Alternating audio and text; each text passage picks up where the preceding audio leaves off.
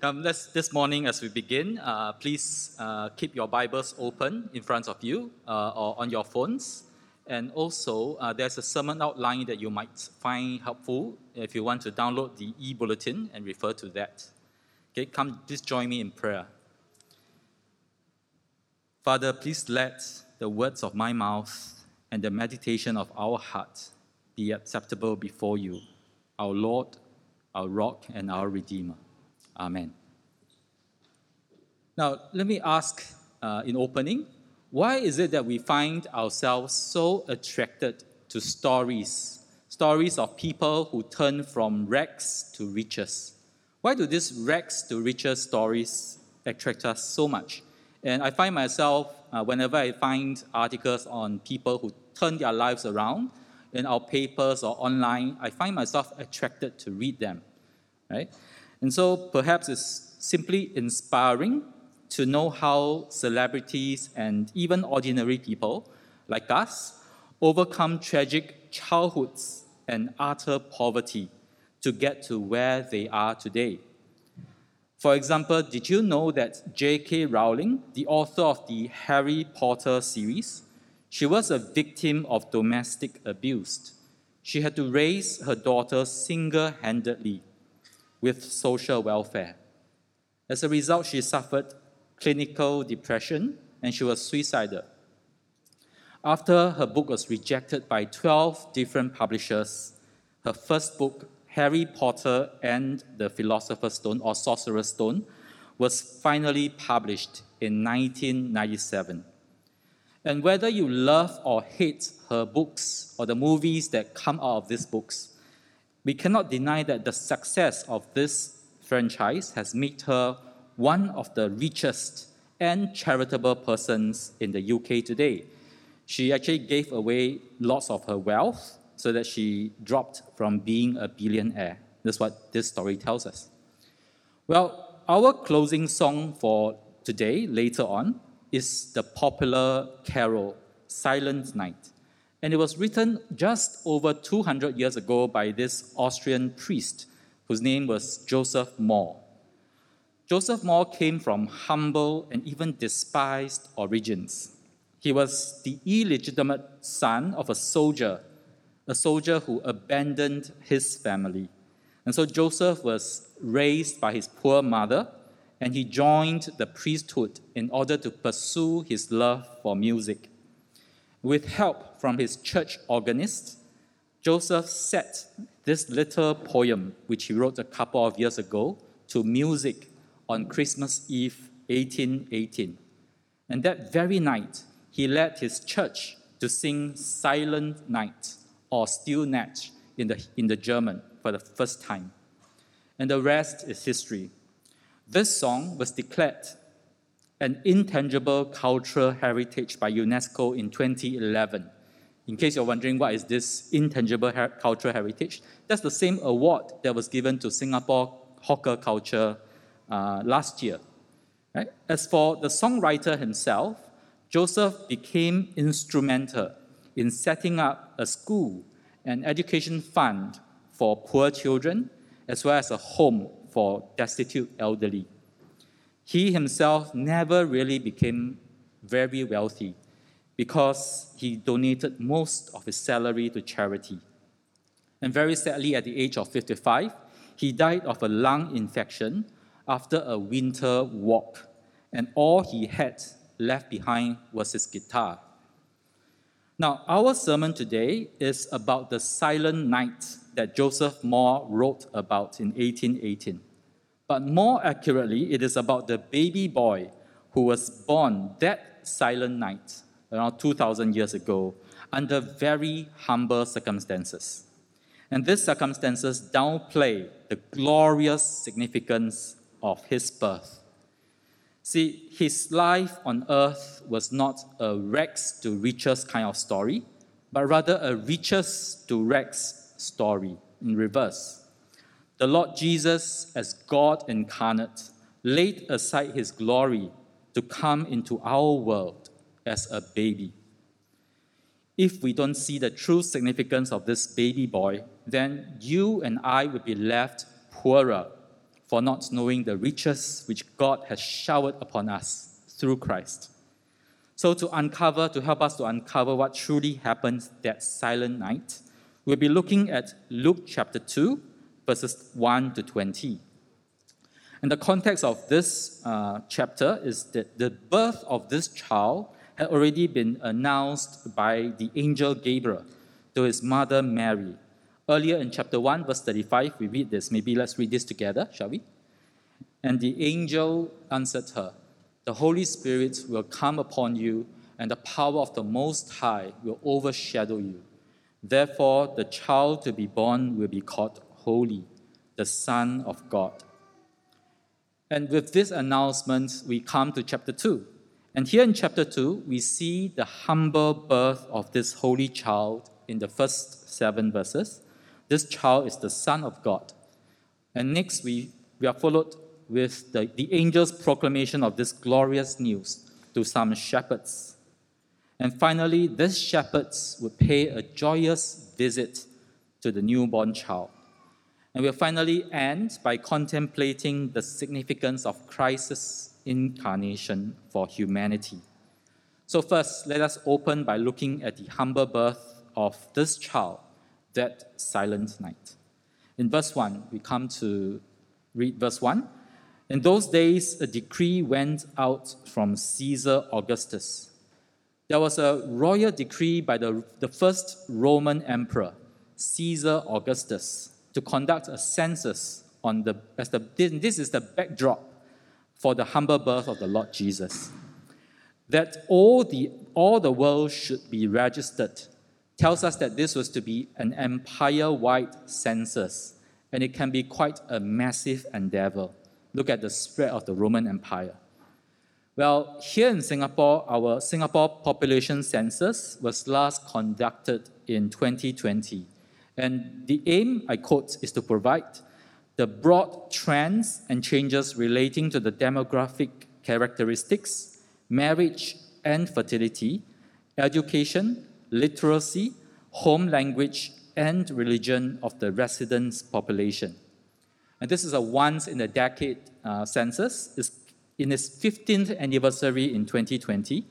It's first conducted in 1871. And so you may be asking, what's the purpose of this census?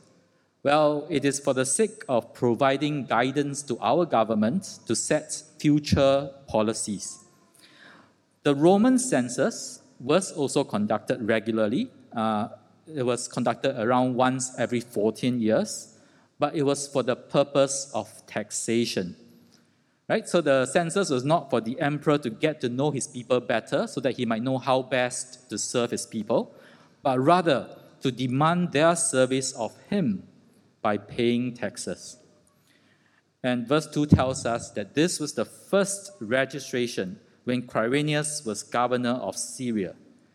Now, the Greek here in this sentence is rather unusual. This registration was likely before Quirinius became governor of the Roman province of Syria. Jewish historian Josephus reported that another census was indeed conducted while Quirinius was governor in Syria, and that was in AD 6. Right? And this is referenced in Acts chapter 5, for this led to an uprising, a Jewish uprising. But this present census here in Luke 2 took place before the death of King Herod, which happened in 4 BC. Right? And it was the last one before Quirinius became governor.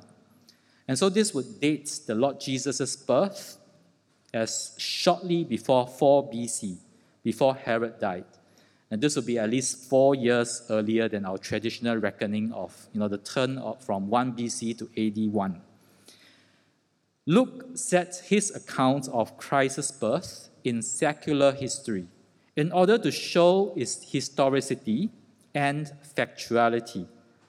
According to the scholar Leon Morris, Luke was also making an important theological point, and it is this, that God is the Lord of history, and the actions of the emperor in faraway Rome do but set forward the divine plan and purpose. See, through this secular ruler, God was orchestrating the circumstances for the humble birth of his son. So in verse 3, we read this. All went to be registered, each to his own town. And Joseph also went up from Galilee, from the town of Nazareth to Judea, to the city of David, which is called Bethlehem, because he was of the house and lineage of David, to be registered with Mary, his betrothed, who was with child. See here, notice that Mary was called his betrothed, Joseph's betrothed, because their marriage wasn't yet consummated. At this point, she was still a virgin, but she was bearing the Son of God, who was conceived by the Holy Spirit. Joseph and Mary had to leave their hometown, which is in Nazareth in Galilee, for their ancestral home in Bethlehem, which is in Judea. And this is likely a 5-day journey. It took about 160 kilometers to travel there, right? Because of the mountains, they had to make a detour. And this must have been onerous for the heavily pregnant mom-to-be, right? It reminds me of the convoys that we had to do when my wife was heavily pregnant, and we wanted to drive up and join the rest of the church in church camp, right? And we wonder when we can do that again, very sadly, right? But we had to do a convoy because we knew that along the way we had to make multiple stops for the children and for the mom who has to keep going to the toilet. And so I imagine that this was a difficult journey for Joseph and Mary. The descriptions here of Bethlehem is the city of David. And Joseph is described as of the lineage and the house and lineage of David. Both of this should raise our expectations for this baby. The prophet Micah had said, "But you, O Bethlehem Ephrathah, who are too little to be among the clans of Judah, from you shall come forth for me one who is to be ruler in Israel." That's in Micah chapter 5, verse 2. And if we take this together with God's promise to King David in 2 Samuel chapter 7, right, that God will give him an offspring who will rule forever, as well as the angel's words to Mary herself in Luke chapter 1, verse 32, it is quite clear that this baby was the promised Davidic king, the king of Israel. In verse 6, we read, "And while they were there in Bethlehem, the time came for her to give birth, and she gave birth to her firstborn son, and wrapped him in swaddling cloths, and laid him in a manger, because there was no place for them in the inn." See, their time in Bethlehem must have dragged on longer than they expected, beyond the EDD, or the expected dates of delivery for this baby. And it was not because they had to serve quarantine because of COVID, but possibly because of the sudden influx of visitors to the little town of Bethlehem. And this may have delayed the census. Well, regardless, the result of this was that there was no room for them in the inn. We are told that the Greek word that's translated as inn here doesn't refer to a motel or hotel. It's definitely not a 5-star hotel, but it is likely the guest room of a private home. And this is reflected in the ESV footnotes as well as in the latest NIV translation. Right? So Jewish hospitality compels people to provide shelter and food, especially for their visiting relatives. But because of this census and the sudden influx of visitors, there simply wasn't any more space in the guest room. And so the newborn baby had to be placed in a manger, an animal feeding trough, in the main room of the house. In referring to Jesus as Mary's firstborn son, Luke may be implying here that Mary didn't remain a virgin for life, but she did go on to bear other children. Otherwise, he could have used the word that calls Jesus Mary's only begotten son. But Jesus wasn't just Mary's firstborn and begotten. He wasn't the begotten, but he wasn't just Mary's firstborn. He was also God's firstborn son. He was the true Son of God, whom Israel failed to be. Augustine, by this time, as the first emperor of Rome, he had taken on the title for himself, Divus Augustus. Right? He was calling himself a son of God, the divine Augustine, and he was demanding the worship of his subjects. And it was because of this pretender king's haughty decree that the true Son of God, the true heavenly King, had to be born in such humble circumstances.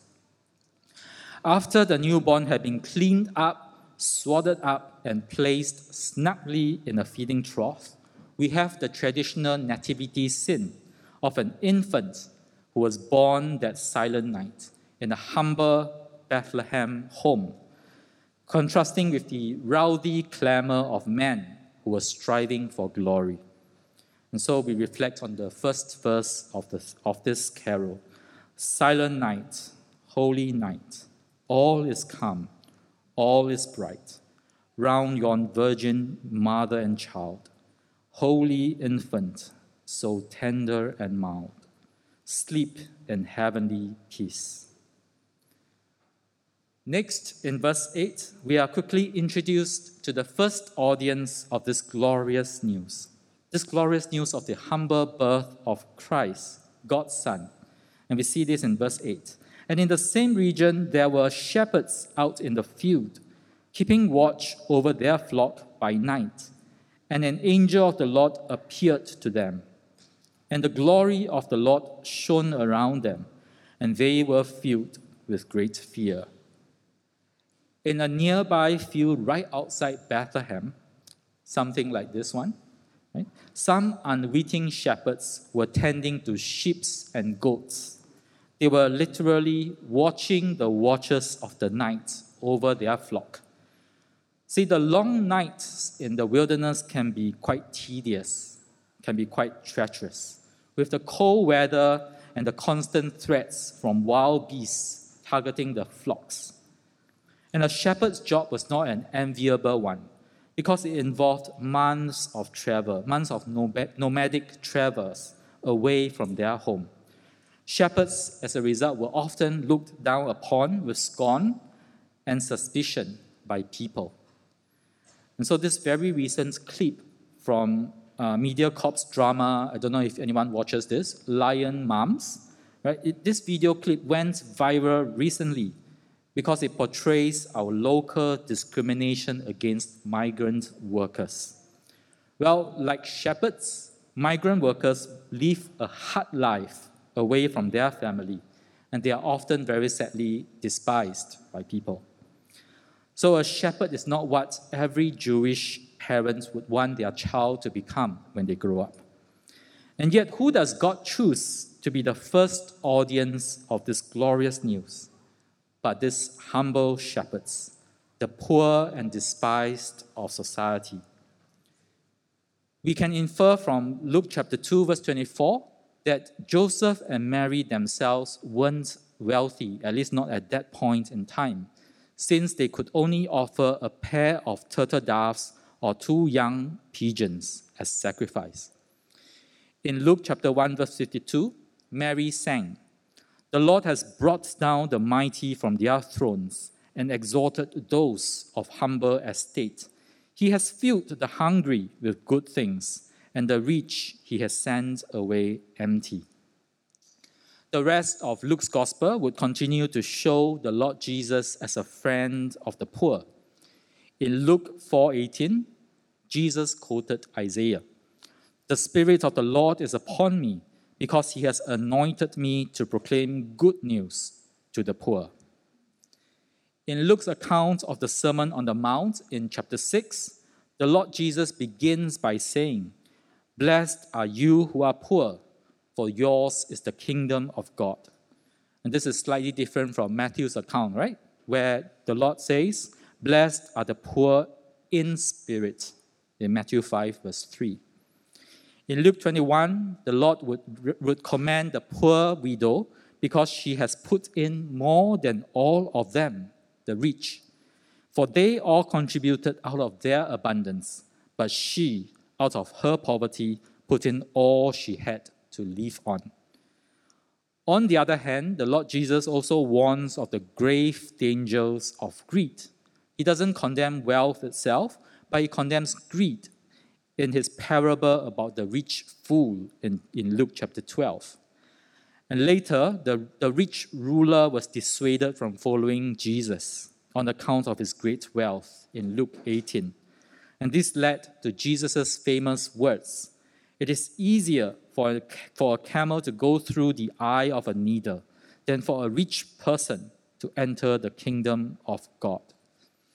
And so it is fitting that this glorious news should go out first to humble and despised shepherds.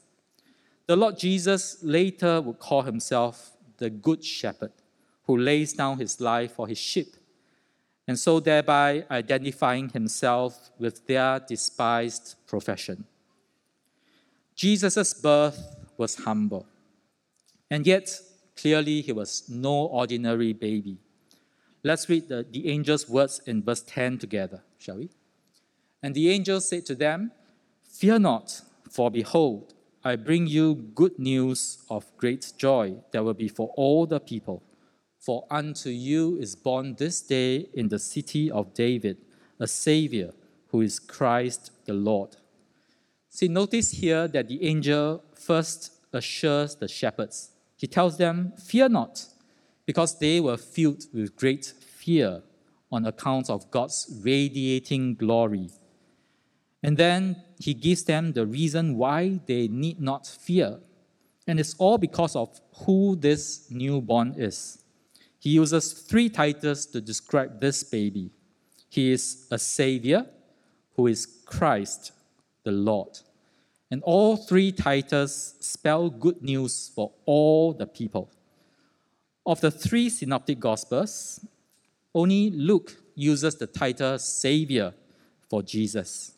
And this word Savior was used in the Old Testament to describe God as the Savior of his people, and the judges who were the saviors who delivered God's people from the enemies. Well, earlier in chapter 1, verse 47, Mary had called God her Savior.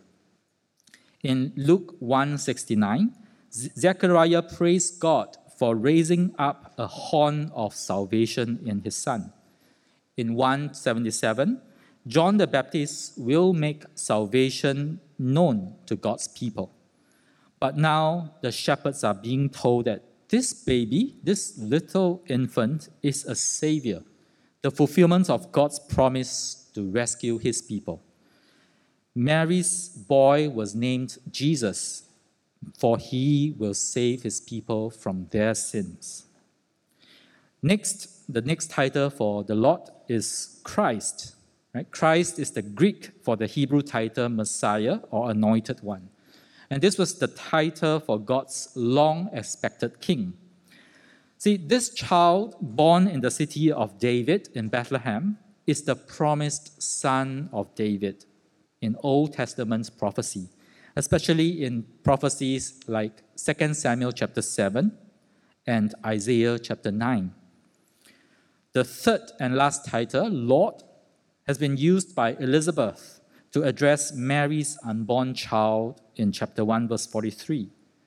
And the title Lord, Kurios in the Greek, usually refers to God in the Greek Old Testament. Right? So you can refer to those verses there. But the angel was now calling this baby by this same divine title, Lord.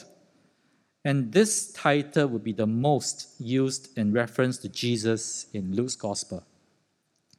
But how exactly will these shepherds know this child who is the Savior? Well, in local hospitals today, we know that babies are tagged once they are born with their mother's names, right? But in recent years, to further prevent mismatching of babies to moms, which has happened, right? Hospitals have recently introduced RFID tags. And this tag would play a melody whenever the right infant is paired with the right mom, right? But what is God's RFID tag for the Lord Jesus? Well, the angel says, "And this will be a sign for you. You will find a baby wrapped in swaddling cloths and lying in a manger." But really, this is a sign to the disbelieving shepherds, right? This is a sign that God has really done as he said. He has sent his son as a baby boy. And then in verse 13, suddenly there was with the angel a multitude of the heavenly host, praising God and saying, "Glory to God in the highest, and on earth peace among those with whom he is pleased." An army of angels joined in now to praise God.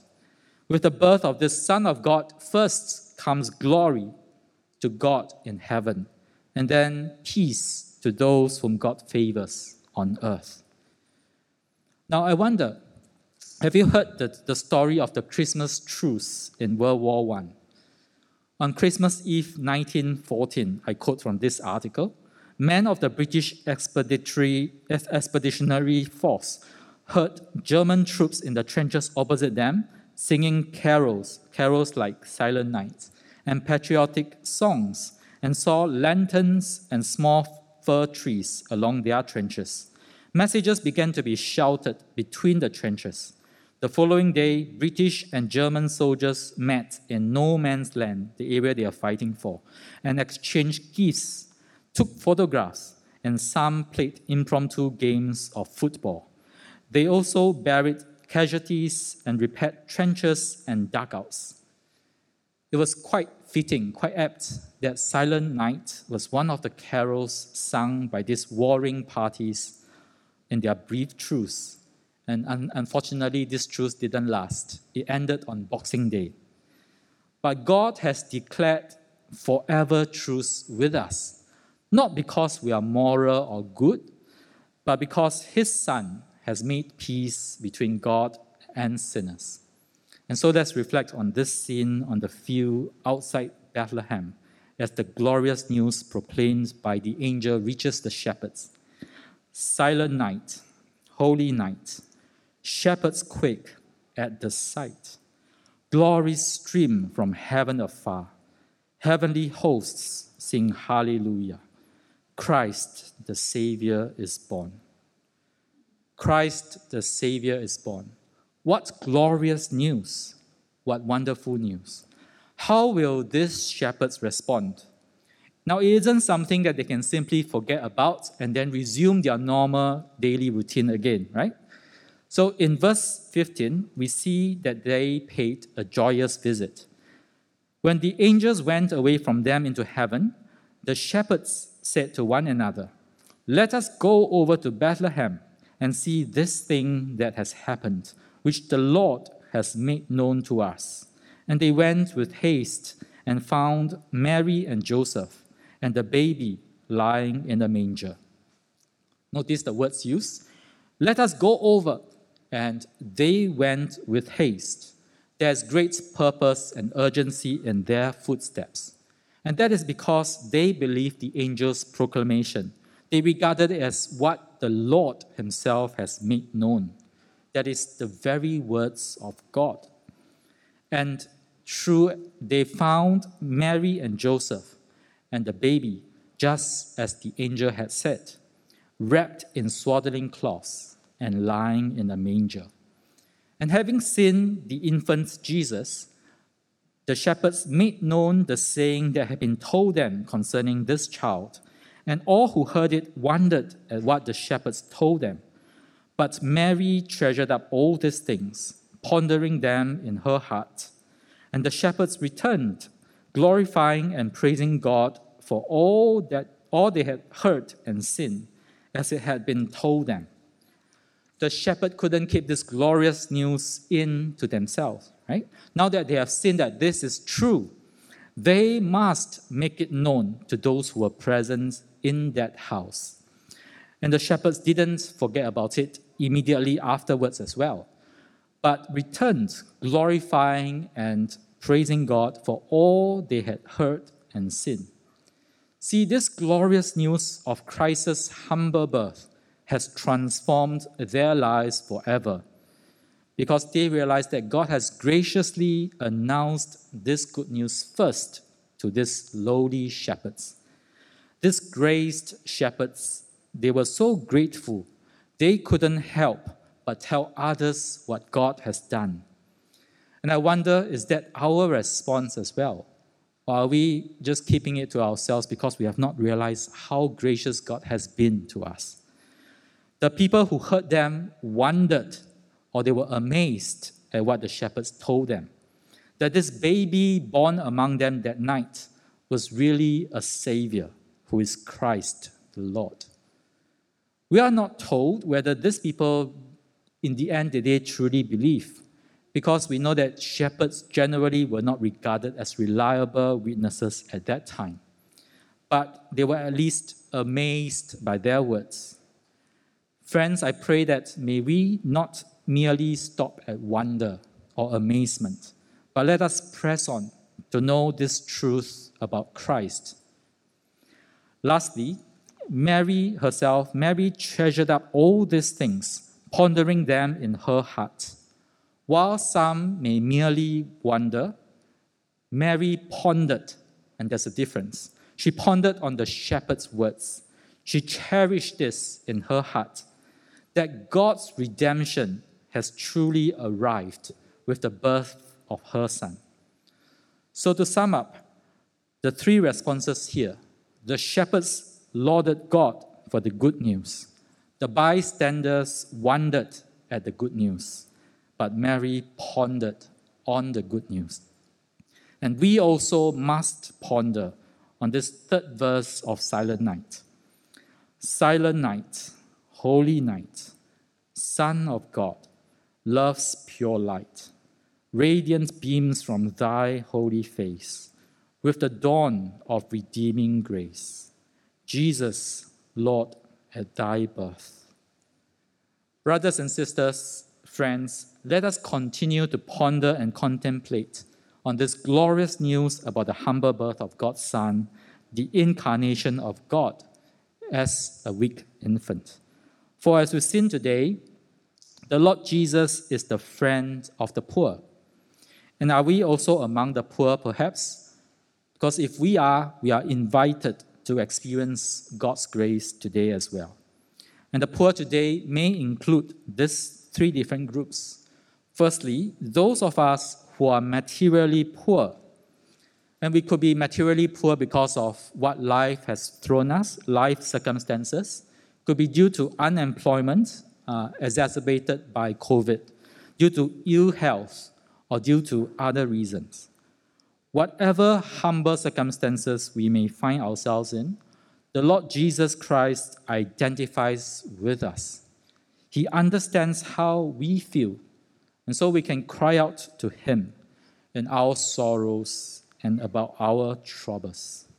The Lord Jesus says in Luke 12, verse 4, I tell you, my friends, do not fear those who kill the body, and after that have nothing more that they can do. But I will warn you whom to fear. Fear him who, after he has killed, has authority to cast into hell. Yes, I tell you, fear him. Are not 5 sparrows sold for 2 pennies, and not one of them is forgotten before God? Why, even the hairs of your head are all numbered. Fear not, you are of more value than many sparrows. God knows us and He cares for us, and so we can bring our sorrows and prayers to Him. In Psalm 72, it assures us that He delivers the needy when He calls, the poor and him who has no helper. He has pity on the weak and the needy and saves the lives of the needy. So, brothers, sisters, friends, let us call on the Lord Jesus in our poverty. For those of us who are perhaps relationally poor, not because of COVID isolation, but perhaps because we follow Christ, we may have lost friends or faced rejection from family, or even lost prospects of marriage because we trust and follow the Lord. Brother, sister, you may be feeling so lonely today that you are so tempted to give up?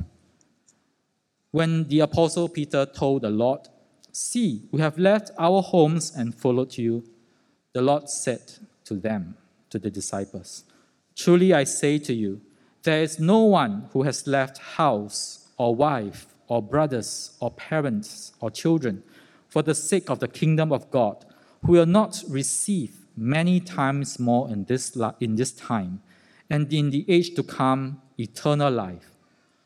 The Lord offers us eternal life in His immediate presence, in exchange for the corruptible and temporal things in this world that is perishing away. But even now, friends, the Lord has also given us the body of Christ, His church, to be your support in your journey on earth.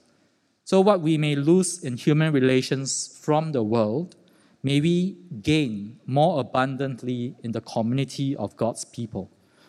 We must build close friendships, not more distant ones. We must extend willing hospitality to one another, beyond our token highs and buys each week as we come for our services. The Church of Jesus Christ must especially look out and care for those who are weak and poor on account of Christ.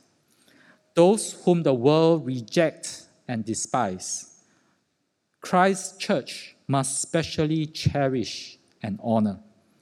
And may God rebuke us and forgive us when we fail to do so for one another. Third, the last group of people are those who may feel spiritually or morally poor. We feel like nobody accepts us. We find it hard to accept even ourselves because of what we have done in the past, and we don't see a way out. But Jesus says that we are blessed if we recognize our spiritual poverty and moral corruption, if we grieve because we are helpless to change our own condition and character. In the three parables of the lost sheep, lost coin, and the lost son in Luke 15, Jesus tells us that He has come especially for the lost who recognize their poverty and helplessness. That is the reason He came, to be our substitute and to die to pay the penalty for our sins upon the cross. And so in Luke chapter 6, Jesus pronounces 4 blessings on the poor, the hungry, the sorrowful, and the despised. Those who are poor, hungry, sorrowful, and despised on Jesus' account. He says this, "Rejoice in that day and leap for joy, for behold, your reward is great in heaven, for so their fathers did to the prophets." But in Luke, in the same chapter, verses 24 to 26, Jesus would pronounce 4 corresponding woes on the rich, the fool, the mocker, and those who are popular in this world. Blessed are the poor and humble, for the glorious Christ chose to come into the world as a baby in humility. Jesus' birth is a riches to rags story, so that ours may be a rags to riches story. The Apostle Paul says in 2 Corinthians 8, verse 9, "For you know the grace of our Lord Jesus Christ, that though He was rich, yet for your sake He became poor, so that you, by His poverty, might become rich." Now, you may know that many people are eagerly awaiting tomorrow's premiere of the latest Spider-Man movie, No Way Home, right? And this movie is going to explore the idea of a multiverse. Beyond this universe, there are multiple universes. Right? So the story on people's minds right now is, will they or will they not appear? Will Tobey Maguire and Andrew Garfield from the earlier Spider-Man movie series finally appear in this movie? There are lots of speculations, and you may have read lots about it, but we will only know when the movie premieres in the US tomorrow and in Singapore this Thursday. Right? So no spoilers, I don't know yet either. But the Lord Jesus, our way home to the Father, He has certainly appeared. And this Christmas, may we contemplate the incarnation of God's Son as a man who came to live and to die for us. For our sake, he became poor, so that we, by his poverty, might become rich. The humble birth of Jesus Christ, our Lord and Savior, is a glorious news that we must joyously visit again and again. And so we're going to do so by rising together now for our closing song, Silent Night. This is written by a humble priest, Joseph Moore, and it's really about the humble birth of our glorious Savior King. And although we can't sing aloud, let's take this opportunity to meditate on the words, ponder on the meaning of these verses together. Let's stand together for this song. Isaiah chapter 9 verse 6 to 7 says, "For to us a child is born, to us a son is given, and the government shall be upon his shoulder, and his name shall be called Wonderful Counselor, Mighty God, Everlasting Father, Prince of Peace. Of the increase of his government and of peace there will be no end, on the throne of David and over his kingdom, to establish it and to uphold it with justice and with righteousness from this time forth and forevermore. The zeal of the Lord of hosts will do this." Let us close by singing this all-time Christmas classic, Silent Night.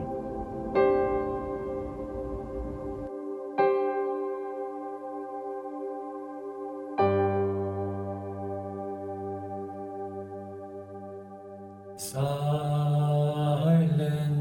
night, holy night, all is calm, all is bright, round yon Virgin Mother and Child. Holy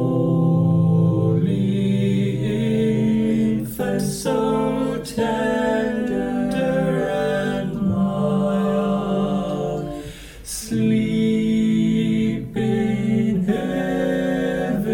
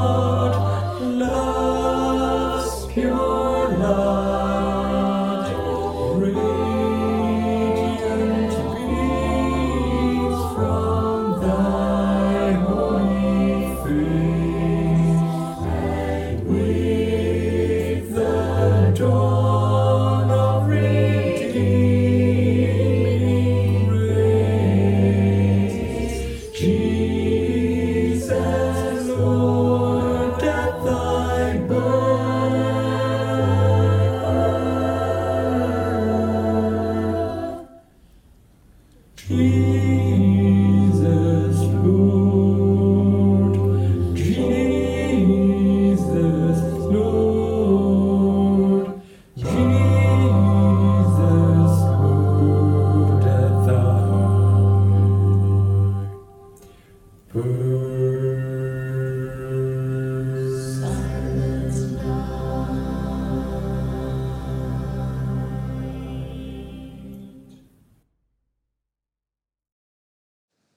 us close in prayer and receive the benediction.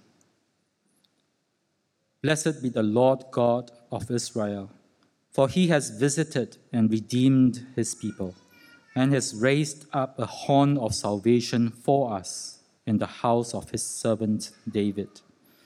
Glory to God in the highest, and on earth peace among those with whom he is pleased. Thank you, God, for the humble birth of your Son, Jesus Christ, the friend of the poor and of sinners. As we ponder the glorious news of Christ, our Savior and Lord, cause us to be forever transformed by your redeeming grace. Help us believe and share this good news with others, proclaiming Christ the Savior is born. Now may the Lord of peace himself give us peace at all times in every way, and may the grace of our Lord Jesus Christ, born that Christmas Eve, be with us all. Amen.